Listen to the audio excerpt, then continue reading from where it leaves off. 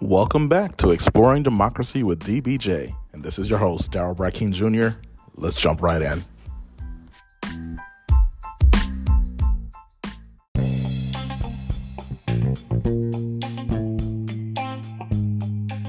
Surprise! Yep, we're right back at it. We want to give you a special edition of the legislative branch, reviewing the state and local governments and what legislative powers do the state legislature have and your local legislative branches. Essentially, in the makeup of the United States, there were certain powers that were divided at the federal level, the state level, and the local level.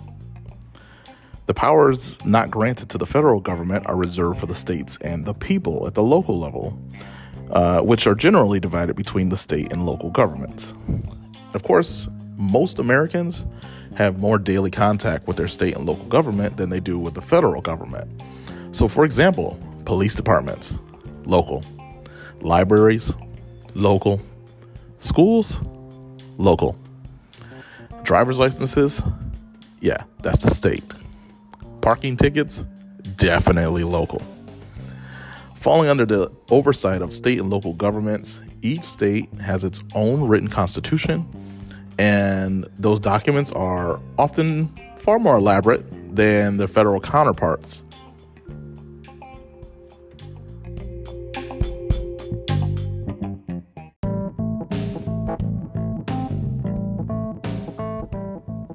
The state government. Well, under the 10th Amendment of the United States Constitution, all the powers not granted to the federal government were simply reserved for the states and the people directly. And all state governments are modeled after the federal government and consist of the three branches of government: executive, legislative, and judicial. But the U.S. Constitution mandated that all states have to uphold a Republican form of government. Although there are three branches of government, is not required at the state level.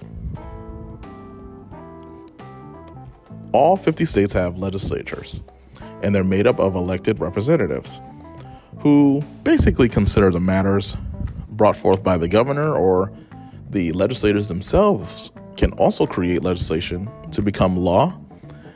And of course, that legislature has to approve or disapprove the state's proposed budget, which initiates the tax legislation and the articles of impeachment, which we will get into much later on.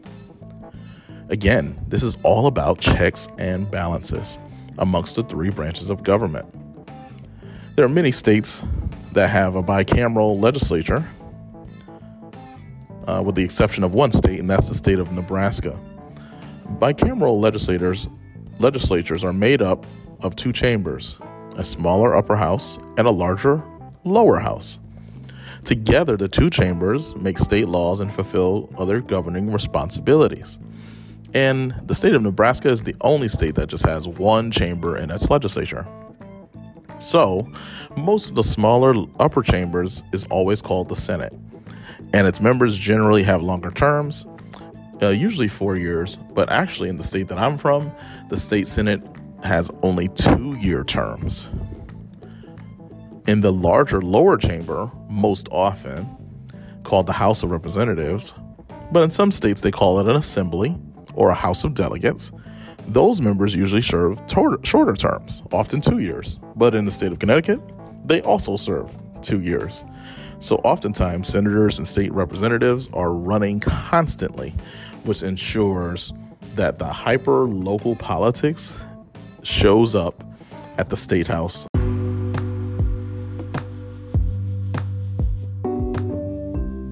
Local government also could be known as municipal government. Generally, local governments have two sections, and it's structured in a way that keeps the constitutional values of the state as well as the local charter or local constitution. Municipal governments are defined as cities, towns, boroughs, villages, and townships. They're generally organized around a population center and in most cases to the geographical designations used by the United States Census Bureau. Municipalities vary greatly in size from millions of residents to small towns. Municipalities generally take the responsibility for the parks, the recreation services, the sidewalks, the police and fire departments, housing department, the emergency medical services. There's even a municipal court, transportation, plowing of the streets through public works. Look, I'm a local elected official and have been for the last decade, so I literally know what it's like to serve in local government, and oftentimes it's very thankless. But the nitty-gritty on how things are decided and get done are at the local level. Oftentimes government is very slow and very bureaucratic depending on where you are. Oftentimes citizens don't realize the many hurdles and the constitutional values that have to be upheld in order to ensure that decisions that are made are legal, viable, and funded. We can't get anything done without that money. So most local legislatures are being a huge check and balance on the executive branch, which could be the mayor, the first selectman, or others. The public town manager, who may be usually appointed, the local city council, or in my instance, board of alders, which is also known as a board of aldermen, are elected every 2 years from their local municipality, basically their neighborhoods. And they make all of the local decisions together collectively. I happen to serve on a board that has 30 people. So that means we have to get at least 16 votes to pass anything out of a legislative branch at the local government, which means that's a lot of people to convince that your neighborhood deserves money for sidewalks, or that your specific neighborhood deserves money for potholes. And oftentimes there's a lot of jockeying at the local level in order to get these things done. It is not easy at all. So when a request is made, yes, your local representative may be responsive. Yes, they may file the request. Yes, they may do the right things. But unfortunately, there's 1,000 decisions that need to be made at the local level that are often overlooked by the bureaucratic system, and it gets clogged up. Therefore, we need individuals who are able to help support and identify how our local governments can improve in running its operations.